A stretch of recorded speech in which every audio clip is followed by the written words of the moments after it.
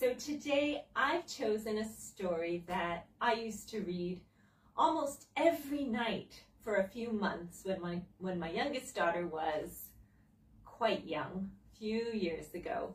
And it's a special book to our family because of that. I think we all memorized all the words because we read it so often.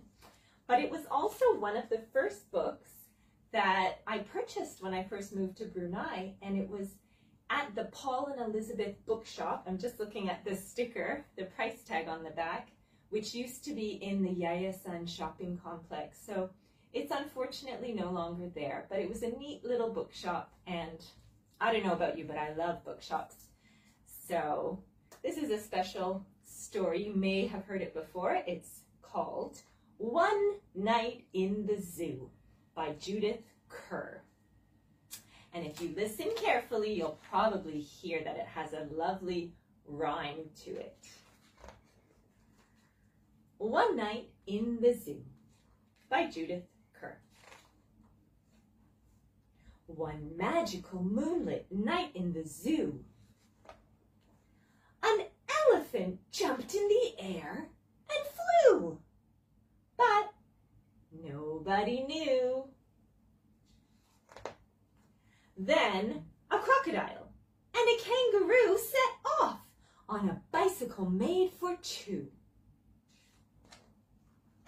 And three lions did tricks which astonished anew, but nobody knew. Four bears cooked a squid and squidgeberry stew. Not sure if that sounds appetizing or not.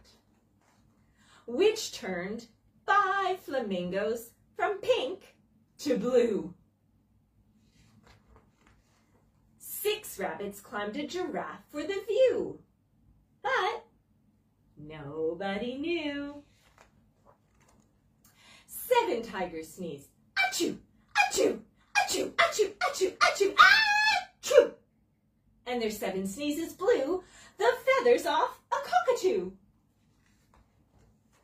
8 monkeys stuck them back with glue, but nobody knew.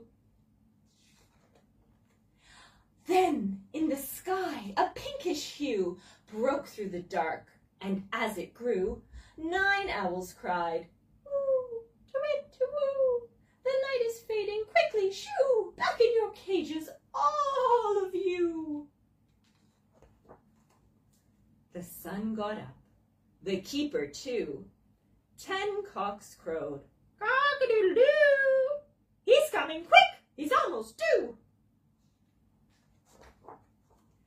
The keeper and his trusty crew found all the animals back on view, excepting only just 1 or 2.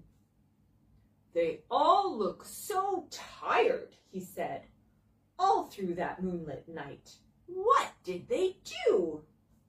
But nobody knew. Except you!